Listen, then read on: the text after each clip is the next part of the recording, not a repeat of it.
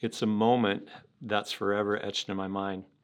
I had gone to work early when a friend of mine called. "Where are you?"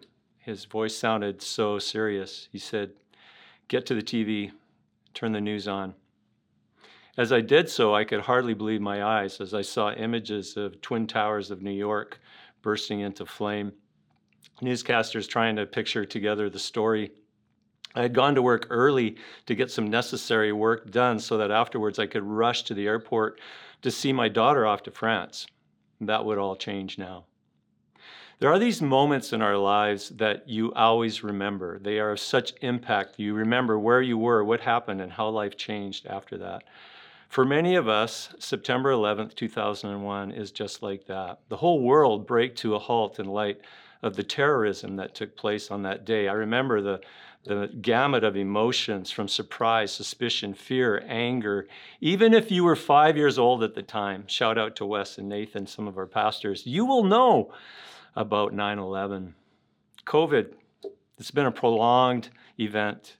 And for those of us that are walking through this experience, we will never forget it. And likely in its wake, how we do life is forever changed. These are watershed moments. And today we're looking at the Gospel of Luke. I invite you to join me in chapter 9 for a story of Jesus that is one of those watershed moments. Luke would so want us to grasp the significance of the events that he is sequencing for us. To do that, let's try to step into the disciples' shoes. And no matter how many times you've heard this story, let's hear it as if the circumstances are hitting us for the very first time. Luke chapter 9, verse 18. Now it happened that as he was praying alone, the disciples were with him. Now imagine, you're one of the 12 disciples he has chosen to follow closely with him. So you're intently watching what Jesus is doing. You're there when he's ministering. You can't deny the fact that he's done many miracles. One or two miracles would be mind-boggling, but you've seen Jesus heal everybody that comes to him. You've seen lineups. You've seen whole villages bring their sick and afflicted to receive from Jesus. He has rightly deserved your awe and wonder. And though you don't completely understand him, you are so glad that you chose to follow him. And there's this other side to Jesus too, his practice of prayer. It was consistent, often, and real. You were so drawn in to hear him. And on this day, as Jesus is praying alone, you are close by when he turns to you and the disciples and asks you a question. Who do the crowds say that I am? And they answered, John the Baptist, but others say Elijah, and others that one of the prophets of old has risen. Then he said to them, but who do you say that I am? It's one thing to answer what others might be thinking. It's another thing to express what you are thinking when Jesus asks these questions. I mean, you know what it's like when you're in a classroom and the teacher who knows the answer asks a question. You don't want to answer with the wrong answer and be embarrassed in front of the others.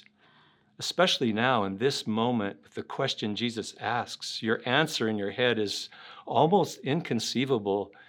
Would you have answered it? Peter does. And Peter answered, the Christ of God. And he, Jesus, strictly charged and commanded them to tell this to no one. I don't think you can overstate the significance of this moment. Christ is not Jesus' last name. Christ is the Greek word anointed. And in the Greek translation of the Old Testament in the Hebrew language to Greek, the word anointed was the word used to identify the Messiah, the King, the Savior. We all live in a hope that, especially when we go through difficulties, we're going to have something or someone that is going to make life better for us. For the unemployed, it's the job. For the sick, it's the cure. For the single, it's that right person. And for the Jew, it's the hope prophesied, spoken about in the Old Testament. The one who is coming, the Messiah, the King, the Savior, who will make all things right, not just for the Jews, but for the whole world. And as a disciple, you are there. And you are witnessing Jesus making things right. The lame walk, the blind see. You pinch yourself, you can't believe it as it dawns on you more and more. This is the Christ of God. It's earth-shaking. And the story continues to be that way. There's more hard to believe material as the story goes on. We have expectations. And we live thinking and picturing what life should and could be like, but we often can't orchestrate things according to our plans. You thought going into business would be like this, but it's turned out differently. You thought marriage would be like this, and not that it's bad, but it's quite different from the perfect picture you had once painted. You have imaged Jesus to be this way, but he's broken all your categories. And for the Jews, the disciples, for Peter, the expectation that the Messiah would come and make things right. He will, won't he? But Jesus says this, "For the Son of Man must suffer many things and be rejected by the elders and chief priests and scribes and be killed, and on the third day be raised." This is so hard to grasp. Remember, the Jewish liturgy around the Messiah is that he'll make all things right. He'll bring salvation. Enemies will be defeated. The mighty will be cast down from their thrones. Luke has so much as put those words on the lips of Zechariah the priest and the mother of Jesus, Mary. Being raised on the third day doesn't even register because there's no way to connect suffering and rejection with the Messiah. It's a mental barrier so that nothing else can be received. And as it is for the teacher, so it will be for those who follow him. This is also a shaking. And Jesus said to all, "If anyone would come after me, let him deny himself and take up his cross daily and follow me." And this is a hard saying, and maybe you've heard it before, but have you let it really hit you? Take up your cross daily? I mean, is that even healthy? Our culture is not about self-denial. Our culture is about what you deserve, what you can accumulate, how comfortable you can make yourself, what sort of satisfaction you can rack up. And yet Jesus says, if anyone would come after me, let him deny himself, take up his cross, and follow me. This is such a deconstruction Jesus' way. This is hard. The cross is a Roman instrument of torture, not a trinket that hangs from a golden chain. Meaning it is a daily decision to deliberately say no to those places of my desires that are out of whack with God, whether it's sexually, financially, relationally, in order to say yes to the harder, more difficult way of Jesus. Roger Herr, in his book, Live Not by Lies, says he, Jesus, does not want admirers, he wants followers. As Jesus Christ, the second person of the Holy Trinity, God suffered with humanity to redeem humanity. He calls us to share in his passion for our sake and the sake of the world. He promises us nothing but the cross, not happiness, but the joy of blessedness, not material wealth, but richness of spirit, not sexual freedom as erotic abandon, but sexual freedom within loving, mutually sacrificial commitment, not power, but love, not self-sovereignty, but obedience. Jesus really wants us to trust him here. It seems so counterintuitive to lay your life down. Study the lives of the indulgent and filthy rich. It's always somebody that has more than you. But getting beyond personal basic needs, there's not a greater satisfaction or vitality of life when we have more. We chase those things only to find out that we don't get them. So Jesus says, if anyone would come after me, let him deny himself, take up his cross daily and follow me. For whoever would save his life will lose it, but whoever loses his life for my sake will save it. For what does it profit a man if he gains the whole world and loses or forfeits himself? Jesus is telling us the counterintuitive of laying down our lives actually leads to life. Will you trust him in that? He wants us to do that. What are those places where Jesus is asking you to say no to something in order that you can say yes to him? He further wants to encourage his disciples to see the big picture in light of his big ask for our self-denial and taking up our cross. So he points us to the future. For whoever is ashamed of me and of my words, of him will the Son of Man be ashamed when he comes in his glory and the glory of the Father and of the holy angels. Why would we ever be ashamed of Jesus and his words? Well, in many contexts in the world, both then and now, one of the hard decisions that followers of Jesus make is to declare their allegiance to Jesus and his words in the face of hostility. In many places today, proclaiming faith in Jesus immediately puts yourself in harm's way. The organization Open Door, which tracks the persecuted church, states that in the year 2020, there were 260 million followers of Jesus who were in the categories of high, very high, or extreme risk of persecution. So if it meant physical harm, would you declare your allegiance to Jesus? What about ridicule? For example, I think the sexual ethics of Jesus are pretty clear, but they're not very popular today. I'm not talking about being unloving, insensitive, or judgmental. But if you were to enter into conversation, do you shrink back from the perspective of Jesus when it comes to what is sexually appropriate or inappropriate, gender identity, what marriage is all about? Are we ashamed of Jesus' words here?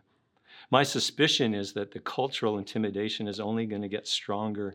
So if speaking the truth in love means being canceled in some of your circles, will you embrace the cross?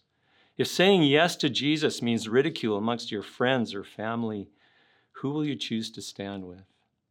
For whoever is ashamed of me and of my words, of him will the Son of Man be ashamed when he comes in his glory and the glory of the Father and of the holy angels. Jesus really wants us to trust him here. Yes, laying down our life is counterintuitive. Taking up our cross is difficult. Standing with him and his words in the face of hostility, not easy. And so he points us not just to this life, but to what is to come. That he, the King, is coming again. See, when Jesus first came, he came to save. We were separated from God. We had no way to bridge the gap between us and God. So Jesus came to take care of that. And he did so not by inflicting death on others, but by dying himself. As he said, he must suffer. He must be rejected. He must be killed. But in so doing, he would be raised from the dead, securing a victory, the victory that we needed, which restored a right relationship with God through what happened, through the life, death, and resurrection of Jesus, leading to this, the coming kingdom in its fullness when Jesus comes again. In Luke's sequel in Acts chapter 1, Luke records there the words of the angel as he speaks to the disciples after they have seen Jesus ascend from the earth. He writes, "And when he had said these things as they were looking on, he was lifted up, and a cloud took him out of their sight. And while they were gazing into heaven as he went, behold, two men stood by them in white robes and said, 'Men of Galilee, why do you stand looking into heaven? This Jesus, who was taken up from you into heaven, will come in the same way as you saw him go into heaven.' The words of Revelation echo the same thing. 'Behold, he is coming with the clouds, and every eye will see him, even those who pierced him, and all tribes of the earth will wail on account of him.'" Jesus is coming again. The King is coming. In light of that, in that context, yes, deny yourself, take up the cross daily, and follow him, because the fullness of his kingdom is yet to come. Jesus tells his disciples they are going to get a glimpse of that. He says to them, "But I tell you truly, there are some standing here who will not taste death until they see the kingdom of God," which leads to Luke's next sequence of watershed moments. Now, about 8 days after these sayings, he took with him Peter and John and James and went up on the mountain to pray. Here it is again. Jesus and the practice of prayer. It is interesting that the Gospel of Luke, more than any other gospel, shows to us the humanity of Jesus and at the same time shows us that Jesus is most often praying. I think there's a message for us in that. If Jesus needed to pray, how much more so do we in our humanity? Through prayer, we position ourselves to see God, hear God. We position ourselves to have God strengthen us, move in us. We position ourselves to partner with God. God is always inviting us into more in the area of prayer. Perhaps in Central Heights, you have participated in our recent 21 days of prayer. Don't let that be an end in itself, but rather a springboard that launches you into a rhythm of prayer, deeper prayer in your life. Now imagine you're one of the disciples that Jesus has invited with him to go up into the mountain. We aren't told which mountain because that doesn't really matter. What matters is what happens on that mountain. And as he was praying, the appearance of his face was altered and his clothing became dazzling white. in the Old Testament, the story of Moses going up on the mountain, spending time in the presence of God. When he comes down from the mountain, his face shone because it reflected the glory of God. But it's different with Jesus. Jesus is not reflecting a glory. The glory comes from within. See, Jesus took on our humanity. He fully took on our humanity so that his humanity veiled his glory. The Old Testament that Moses built gives us a picture of that. The Old Testament had a central structure called the tent of meeting. In it was a room called the holy place and another room called the Holy of Holies, in which dwelt what the Jews described the Shekinah, the indescribable glory of God. It was a fearful place. Covering that tent of meeting were 4 layers.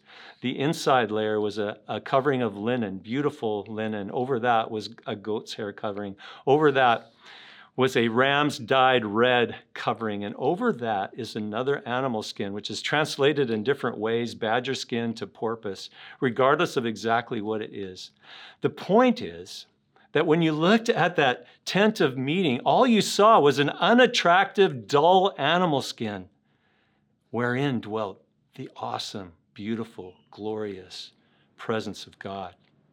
John, who was there in Luke's story, chapter 9, there with Jesus on that mountain, would later write, "And the Word became flesh and dwelt," which literally means to spread a tent or tabernacle among us, "and we have seen his glory, glory as of the only Son from the Father, full of grace and truth."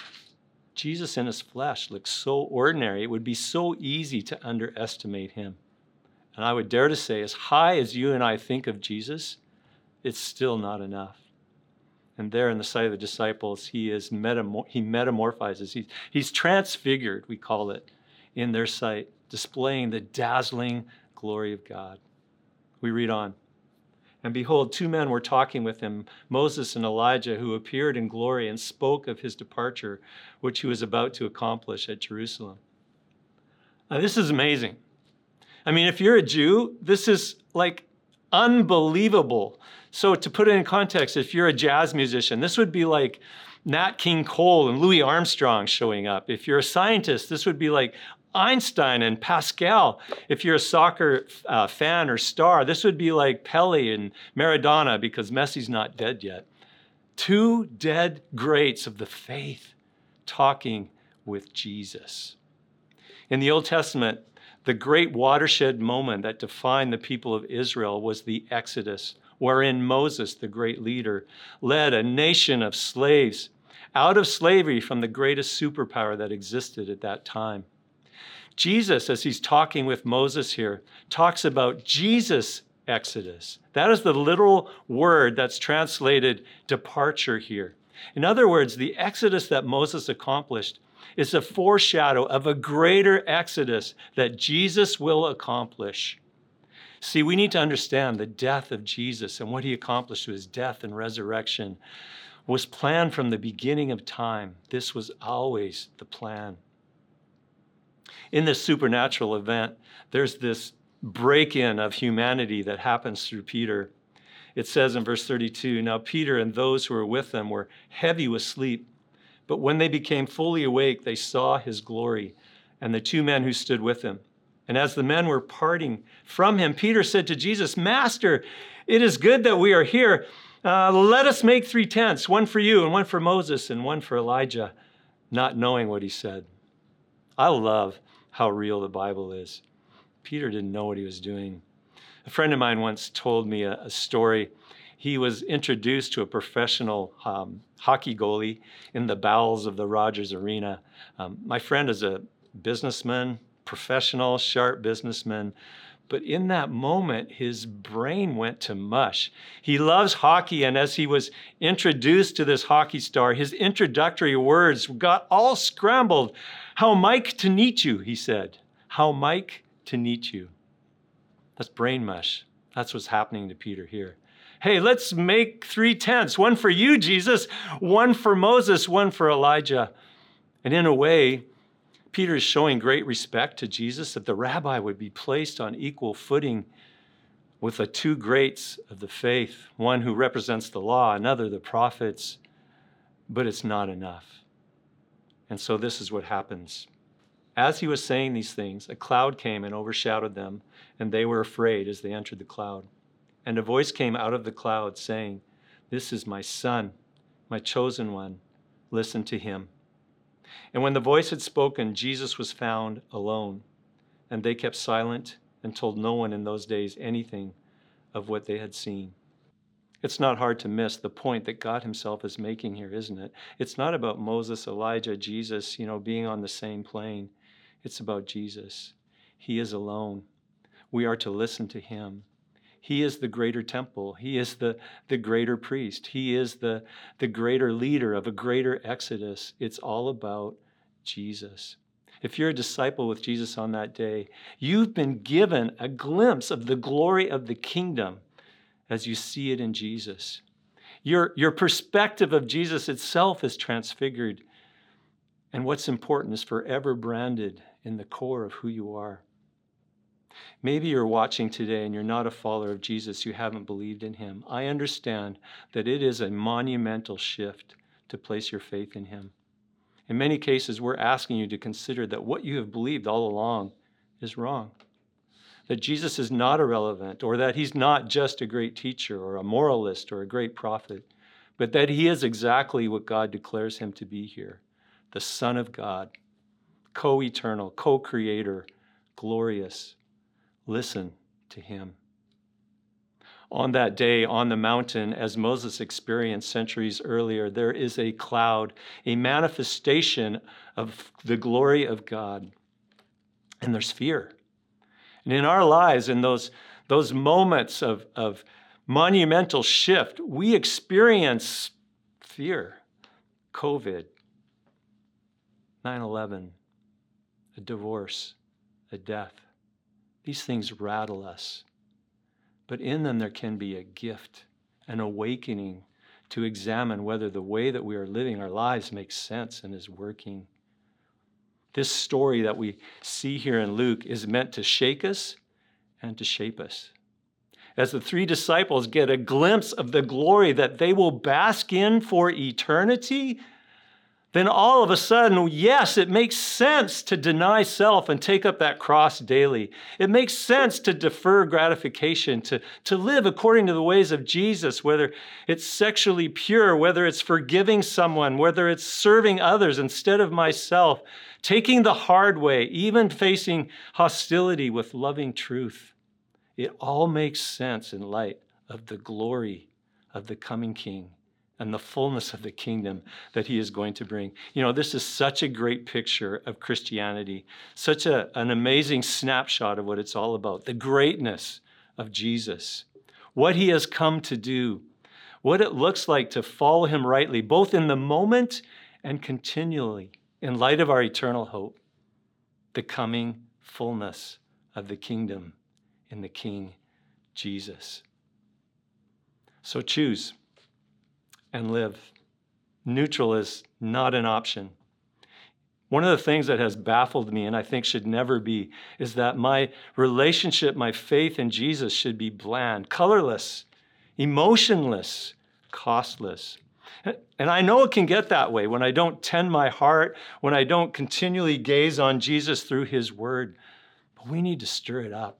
We need to see the glory of God in the face of Jesus as we listen to the stories over and over again, as we rehearse the greatness of Jesus in his word and in our minds and in prayer and in worship, and then come down from that mountain and live. Jesus has set the kingdom in motion. He's put the pieces in place. He's inaugurated. It has started. He came. He died. He rose from the dead. He ascended to the right hand of the Father. He poured out his Spirit. There are followers. There is a church. But the fullness of the kingdom, it's yet to come. And we live in that in-between. And we live rightly by gazing at Jesus in his scripture, by posturing ourselves in prayer, by denying ourselves and following Jesus in those harder places and harder decisions, only to find that we experience life not only in the now, but for certain in the future. The King is coming again. It's not unreasonable to think that the disciples who were looking forward to the Messiah couldn't believe that the Messiah actually appeared in their day. In a similar way, we never thought that 9/11 would happen, even though there was terrorism out there. We never thought that this virus would land on our soil, even though we heard about it, that it was happening in a foreign country. In the same way, I believe there will be people who will be alive, real people, a generation who, looking forward to the second coming of Jesus, will actually experience it.